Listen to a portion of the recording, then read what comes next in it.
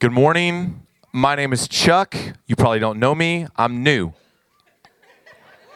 I've been here 31 days, okay? That's right. Let's go. Some of you are like, that doesn't matter to me.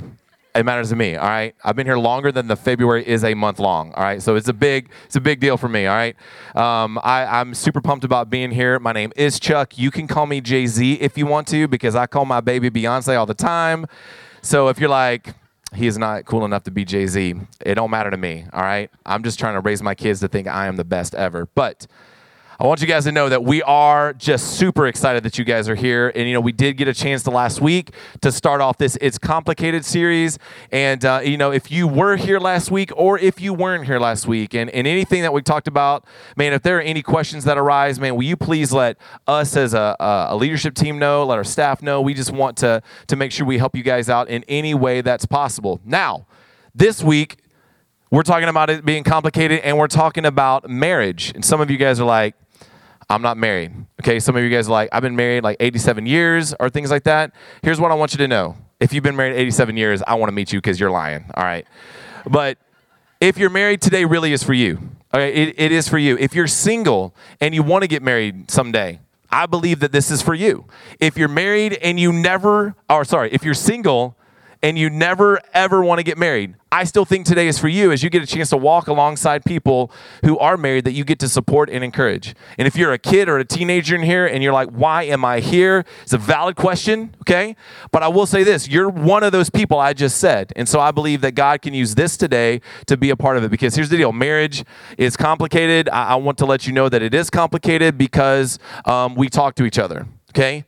You say words, or some of you, there may be other ways that you communicate, but because you communicate and tell things to the other person, it's complicated because we're not always the smartest people, okay? My wife and I get frustrated with each other because of the words and the phrases that we say. My wife has this one phrase that literally makes me want to punch cars, okay? I'm just talking about any cars, all right? I have a statement that my wife loathes. Here's Amy's statement. My wife's name is Amy, by the way. Her statement is, she says this, holla. It's not right. Cannot use that phrase. It wasn't cool when Gwen Stefani tried it with holla back girl. It wasn't cool 4 years later when people are like, holla. It's not good, all right? My wife says holla, and I immediately shut down and be like, you're done. What's done? All of it is done. That's my wife's phrase. Now, some of you, y'all got phrases, okay? Y'all think we're jacked up, and we can be. Y'all got some phrases too, but here's my phrase that I think is much more socially acceptable. I believe if Jesus could use it, he would. And it's, let's go. Here's why. It does not matter what you're doing. Pizza was incredible at Center Court Pizza. Let's go. I got the right peanut butter instead of the crunchy type that I got the one before. Let's go. Chiefs win the Super Bowl. I'm not even a Chiefs fan. Let's go. It doesn't matter. I use it with literally a scripture that Jesus just really speaks to me. Have I ever been like, let's go? Yes, I have, with the word of God, okay? That's my phrase. It wears my wife out. We took a vote. I literally put this on my children because they're very manipulated. I mean, I can manipulate them very well. You're like, that's bad parenting. It is, but I'm just telling you I'm a bad parent, all right? We took a poll. What do you think about hollaback or holla? Not hollaback, sorry. That's not. She's not a big Gwen Stefani fan, but I was like, what do you guys think about holla? And my kids voted. We voted as a family. There's 6 of us, 4 kids, me and my wife, 4-2. Hollaback should never be spoken again. My wife does not count as one of the votes because it was her votes. The 11-year-old that voted for it, I'm done with her, all right? I'm done. Don't want to see it. But there's a lot of different things. Instagram. I haven't been on Instagram in about 1.5 years. Do not pick Valentine's Day weekend to get back on Instagram. It'll just make you mad at everything, okay? Anything made me mad when I was just like, I literally am the best wife in the world, and this is my perfect husband that I want you guys to see as we're all dressed up in our fancy new clothes that we just got at the Gap and we'll never wear again. We're going to take it back and get the money back. Or these are my perfect angels. This is Timmy, and he literally has an IQ of 207. And this is Mary Ann. Mary Ann has already saved 17 people from a drowning ship. They just keep talking about stuff. And I'm like, I don't like your kids. I don't care enough about your life to read this anymore. We just put it out there. I like to be competitive as a husband. Not good. Like, I wanted to be fair, be like, baby, can you put the kids to bed? I've done it. And this is literally our life because she's been in Arkansas and I've been here for a month. And she's like, I've literally done it 31 days in a row. And I was like, well, it's 29, baby. I mean, I get a little competitive. I like to turn into a lawyer at times and just like exhibit A everything. Like, Amy, can I just tell you why you are so lucky to have this man in your life? Like, some of you are like, you're not attractive enough to say that. You're not, and I get it. I live in a delusional world where I am the main character all the time. Marriage is messy, man. Marriage is complicated. There's a lot of reasons why. You guys have reasons why marriage is, if you're going to be married, there's reasons why your marriage is going to be complicated and messy. And there's just a lot. I want to talk to you about two today. We're going to look at a passage in Scripture, but the first one, Kenny did an incredible job last week. Kenny's at Sugarland this week. We're going to be, during this series, we're going to have an opportunity to have a bunch of different communicators just kind of that are on staff with us, just kind of be a part of this series. I'm very excited about what God is going to do. But Kenny last week really laid out incredibly for us this background of why it is complicated, why things are complicated. And I just want to touch on that for a second, because the first reason that marriage is complicated is because relationships are broken. I mean, marriage is a relationship. And relationships are broken. Now, here's what that looks like. In Genesis 1 and 2, you have this story. Okay, now, it is Scripture. It is the Word of God. But I just want you to think about it as a story for a second. It is the story of God realizing that he wants to do something out of nothing. And looking at it, he begins this incredible process of creating planets and animals and landscapes and art and music. He just continues to just get creative and wisdom and paints these incredible, beautiful strokes of what he wants to make. In Genesis 2, he begins to make sure that there are animals and everything that's out there. And here's what's incredible. Everything has perfect connection. Everything has a pure connection. The connection between, like when in Genesis 2, when you see people come on the scene, people have perfect connection with each other. They have perfect connection with God and perfect connection with creation. I want you to think about for a second, what would it look like to live in an existence where there's no pain, no shame, no guilt, and no hurt? Now, that's not the existence I live in. Just ask my wife about any random Tuesday. I tend to live and even cause pain, shame, guilt, and hurt in my marriage and in the relationships that are around me. Genesis 1 and 2, none of that existed. Imagine living in a place where the strongest connection ever held by two people existed, because brokenness had not entered the world yet. And here's kind of what that looks like in Genesis 2. So here's what begins to happen.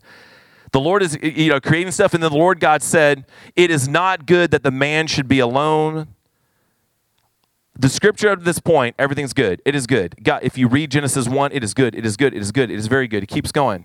This is the first negative comment in the Bible. It's not Genesis 3 when we talk about what broke. The first negative comment in the Bible is when he looks at Adam and says, "It is not good that the man should be alone." It doesn't say that it's not good for him to be lonely. It literally specifically talking about Adam says, "It is not good that this guy who I have tasked to do something in the world, it is not good for him to be alone. I will make a helper fit for him." It keeps going in verse 19.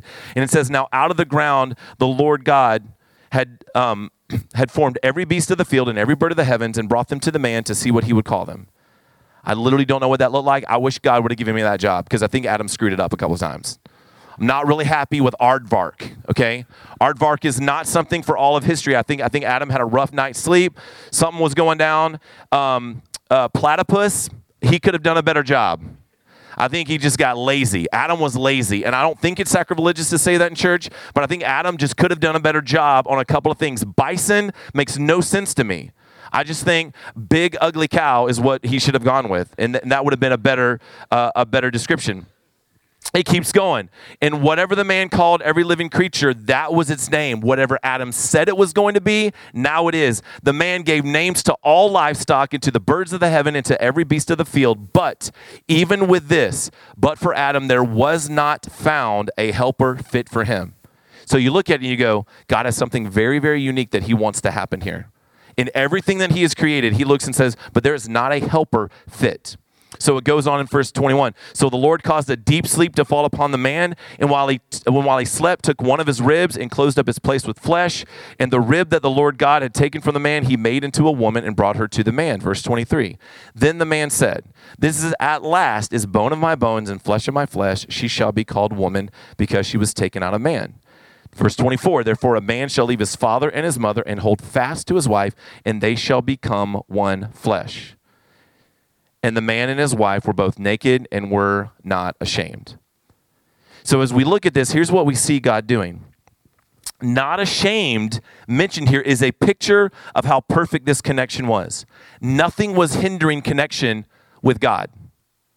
Nothing. Nothing was hindering connection with all of creation. Nothing. And nothing was hindering creation between the first two people. Between a relationship that God had said, it is not good, Adam, for you to be alone. There is something I am calling you to, and guess what?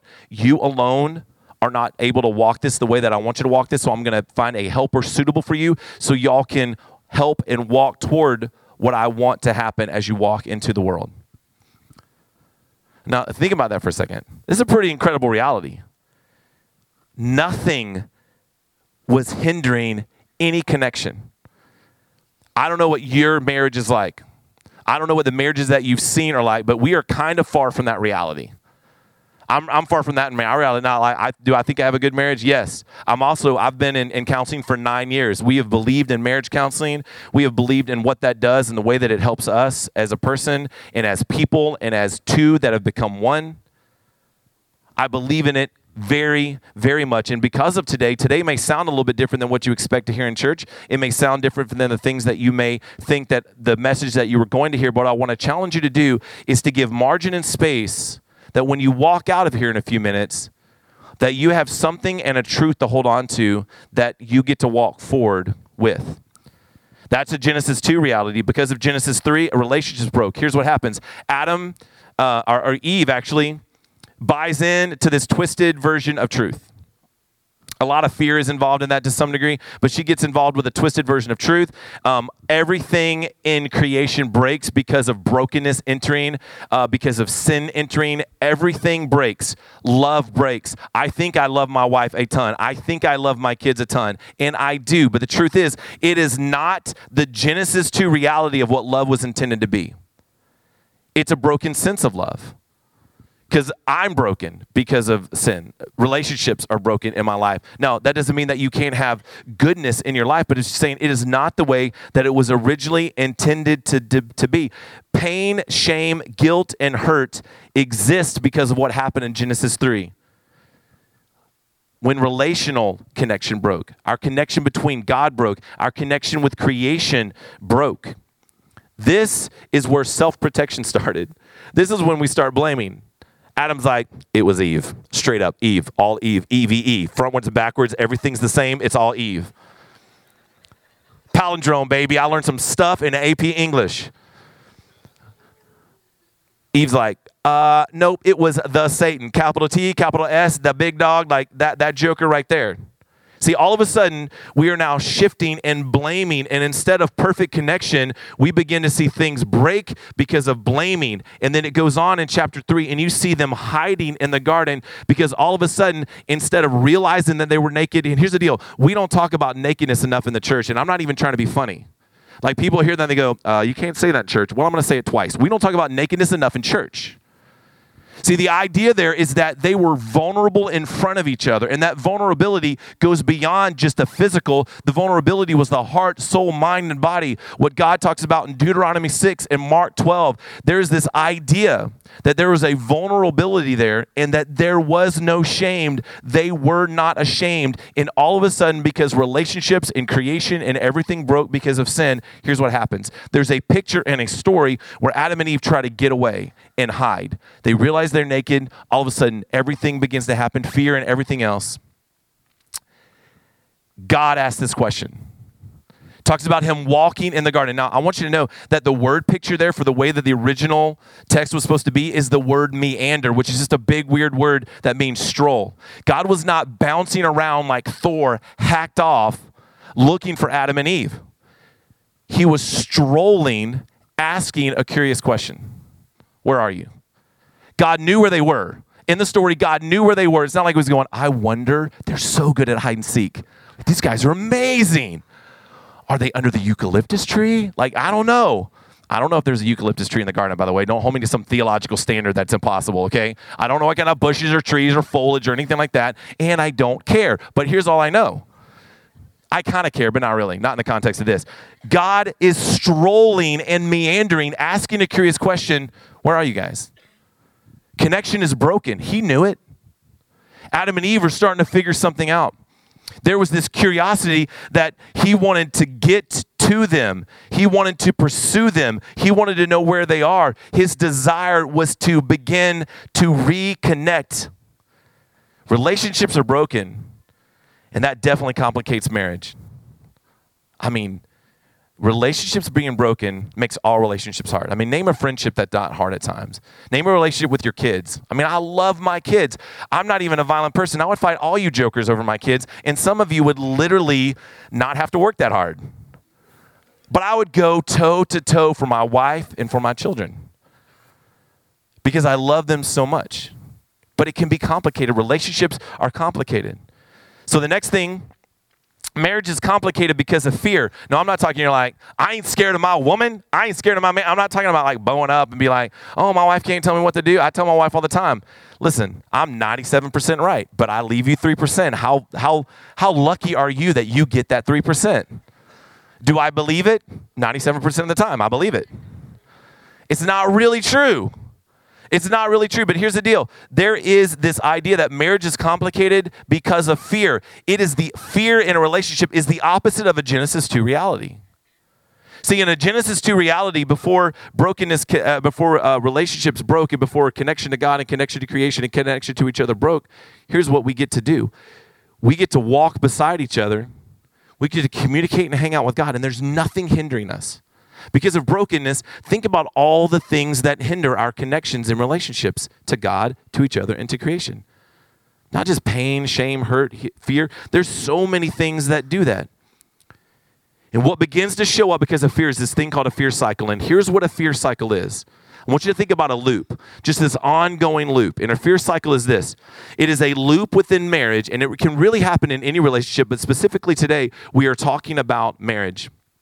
It is a loop within marriage that can happen when something triggers pain. Now, I want you to think about the last time that something triggered pain in your life.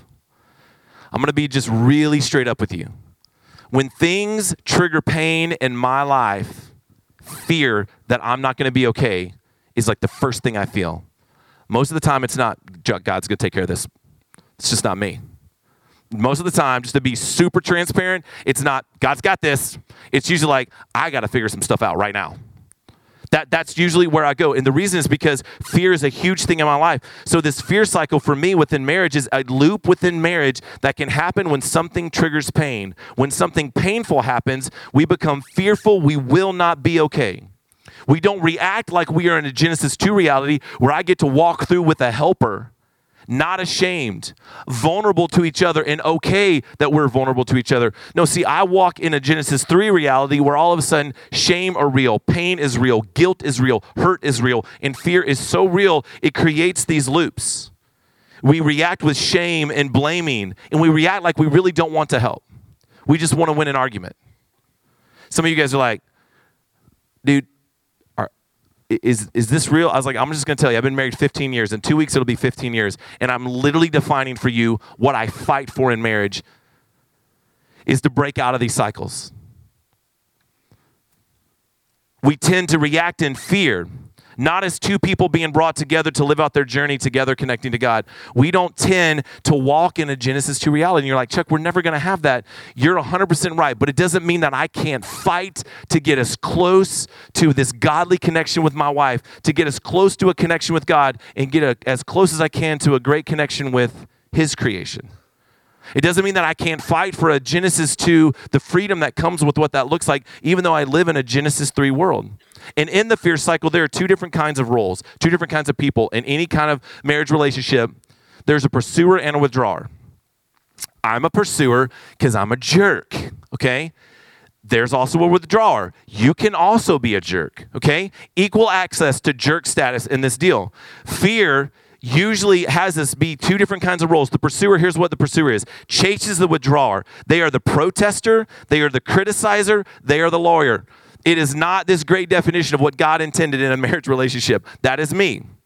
The withdrawer pulls away from the pursuer. They are the hider, the quiet one, the avoider. So here's what it looks like for Chuck as a pursuer. You're going to be like, we never should have hired this dude. This guy's the worst ever. Like, why is this guy even on stage? He should be maybe helping people get popcorn, maybe at a parking lot, not even this parking lot. Another church could probably use this dude a whole lot better. Here's who Chuck is as a pursuer. Critical. By the way, I'm amazing as that. You want to talk about a spiritual gift? Just watch me get critical. I'm amazing at it. It's like I have this supernatural ability to be critical about anything. My wife's like, why do you have an opinion about everything? I was like, because I can, and it's really fun. But when I am in that pursuer role, I am critical, I am anxious, I am sarcastic. I'm so good at that too. I'm passive aggressive. Sometimes I'm aggressive. I want to be the fixer. You look at what a Genesis 2 reality was to be like in this perfect connection where everything spun inward to God, spun inward to each other, and spun inward to creation. And as the pursuer, what I do is I begin to trigger these cycles. As a withdrawer, and this is Amy's list, by the way. Okay, I didn't like define my wife and get all mad and y'all stay around for the 11 o'clock service and say, your husband's a jerk and you need to know what he said. My wife defined these on herself. As a withdrawer, someone that is the hider, the quiet one, or the avoider, she's on her phone a whole lot more. She binge watches some Netflix and Hulu like it is literally water and she is in a desert. Like this, I'm just like, baby, you okay? Get out of my face. She is in bed a whole lot more. She sleeps a whole lot more, and she is irritable and short in responses. So here's what the cycle looks like. Here's what it looks like when I don't fight for a Genesis 2 reality and I just want to get this fear cycle going is I pursue Amy with criticism and she withdraws by shutting down. Now, some of you in marriage right now, you need to be going, who's the pursuer? Who's the withdrawer? That needs to be a conversation that you have. Some of you are like, you're just starting a fight, Chuck. Like I'm literally going to be at Cane's today and we're about to pursue and withdraw all the way through my Chick's plate or my Slim's plate. I want to challenge you guys to have conversations that you might normally have and to lean into the fact that we fight for a Genesis 2 reality, but we live in a Genesis 3 reality, knowing that these cycles happen. I pursue Amy with criticism and she withdraws by shutting down. And when my baby shuts down, that lady can power down like nothing else. Just like, brrr, nothing. I mean, just like stoic. Baby, how you doing? I just won $10,000. Nothing. Baby, how you doing? Deacons on the roof. Nothing. It's just like, I don't care. I pursue Amy with criticism and she withdraws by shutting down. I get triggered by her silence, so I start trying to talk more and trying to fix it. And then the more I try to fix it, the more shame she feels and the more she pulls away. Do you see the cycle? I blame her for shutting down. She shuts down even more. And all of a sudden, we're in this cycle based off fear of I'm not okay. Are we okay? What is happening? And instead of fighting for the connection that comes with the Genesis 2 reality, I just let fear complicate so many things. And I want to normalize it for you. It makes sense that fear complicates things. It makes sense. But what I want to encourage you guys to do is to help, just to kind of step out of that. When she was, when she had a baby, she was, let's see, our oldest was 3 months old, I think. I mean, we were still learning how to be parents, and we just weren't that good at it. Everyone's just like, he's a natural father, but I was not, okay? Came home, the house, I'd worked all day. My wife's still not going back to work yet. I came home, and the house looked like small elves just ran through and said, I hate the butler so much, and I'm ripping everything up. And I walk through the front door. I don't see my wife, and I literally say this out loud. What did you do all day? Yep. Thank you. Where were you 15 years ago? It's so easy right now, everybody. Thank you so much for your support. You're so wise. I didn't even see her. That woman comes around the corner holding a naked child. She's like, what did you say? I just started spelling gorgeous, like gorgeous, just godly, just gifted. You are a helper suitable for me. We are not ashamed. Like, I just didn't know what to do. And let me just tell you, you talk about spinning into a cycle. Here's what had actually happened was this. Is I was so concerned about fear of, I don't know what it looks like to be a parent. My confession should have been something like this. I didn't really know what it was going to look like to have a baby. My expectations were high and not fair. And quite honestly, they're not being met, and I feel disappointed all the time. See, that's a little bit different. That's not walking in fear. That's confessing something humbly and getting curious. And I want to tell you this too. Sometimes these fear cycles, we can laugh about them, but sometimes they escalate into really abusive situations. And if you find yourself in any of those today, I want you to know that the bridge is here for you. That is not walking in a Genesis 2 reality. And one of the things that we want you to know as the bridge is that we want to help in any way possible.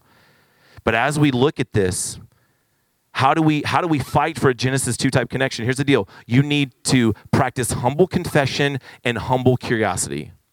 You're like, I don't know what that is, Chuck. This is not an English grammatical lesson. I don't understand what is happening. Let me talk to you about these two things real quick. Humble confession is this. When your eyes turn in towards your heart, looking at what is happening to me, collecting a picture of what is happening, and then you say it out loud with humility. When your eyes turn in towards your heart, when you get a chance to look at the inside of who you really are, you are fighting for a Genesis 2 type reality. You are fighting for not ashamed. You are fighting for that vulnerability. You are fighting for that connection that we see in Genesis 2 is that two people walking together, helping live out what God has called them to do. We need to cry out to God with that same type of confession. I'm just going to tell you this. If some of your prayers don't scare yourself, you're probably not being honest in prayer. If some of your scares make you say, I hope no one ever hears that prayer, you're probably not being as honest. If your scares make you nervous because of the messiness that just came out, you probably are beginning to get to a point that God is going, that's what I wanted to hear. So if you're wondering if God can take it, God not only take it, he is begging you to hear the real stuff at the core of who you are. He doesn't want to hear a Sunday morning prayer unless that's real in your life. But I'm going to be honest with you. Most of my prayers are not Sunday morning prayers. Most of my prayers are Tuesday at 7 p.m. prayers that are just really messy and don't sound like someone who works at a church. Here's what I know that God does. I believe God wants to meet us there at that place of humble confession. We also need to look at humble curiosity. Here's what humble curiosity looks like. It's questions you ask one another where you truly desire to understand what is happening inside of them. See, it is not based out of fear. Questions you ask one another where you truly desire to understand what is happening inside of them. There's this gentleness and this care that you want to react not in fear, and you want to know what is happening at the core of who they are. So what does all this have to do with being complicated? It's because marriage is this incredible relationship that God has given us, and it's complicated because relationships are broken because of what happened in Genesis 3. Marriage is complicated because of fear, because instead of fighting for a Genesis 2 reality, we fight to win. And we fight to argue. And we fight in ways that lead to shame and pain and guilt. And guess what? I stand before you as someone that doesn't have this figured out. I don't even practice what I preach many times. And Chuck, you shouldn't be saying it. Okay, then I would never open my mouth. The truth is this. I recognize what Jesus wants to do in my marriage relationship. And when I get it right the best is when I fight for that Genesis 2 reality of vulnerability and no shame. And we are connected to God and connected to his creation and connected to each other.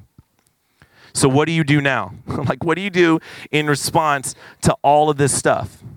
What do you do if you're at a place in your marriage where you just need to reach out to people? Well, one, I want you to know this. We are here as a church to let you know that not only are no perfect people allowed, but imperfect people make up all of marriages.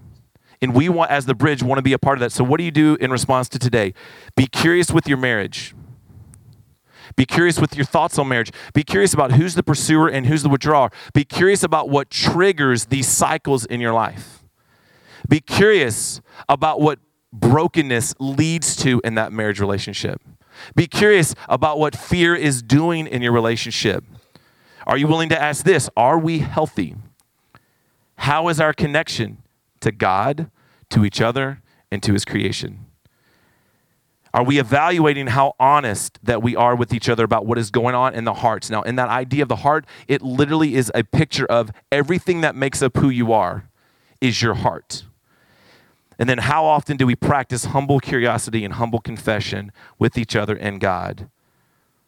I hope that today leads you guys to Canes and have a lot of conversations. It's not to start fights. It's to do this. Evaluate where you are. Evaluate the brokenness in your relationship. Evaluate the fear that's in your relationship. Are you fighting for a Genesis 2 reality? Or are you just doing the best you can to tread water in a Genesis 3 reality? I believe that Jesus wants us to fight for more. And I believe that our connection to him and our connection to creation and our connection to each other is vital. And in this series, we are looking at the fact that it is complicated, and we want to lean into the complications. We don't want to just say, hey, listen, pray about it and be done. No, we want to give you tools and resources to lean into them. And instead of spiraling into these fear cycles and letting brokenness take over, lean into each other. Lean into your connection to God and lean into his creation. Let me pray for you guys really quick. Jesus, I pray victory over every single relationship, single person, student, child in this room. And wherever they land in this idea of marriage and what it looks like in their life, I pray this. I pray victory, and I pray that, God, they will fight for what we saw established in Genesis 2, even though we can't get there perfectly.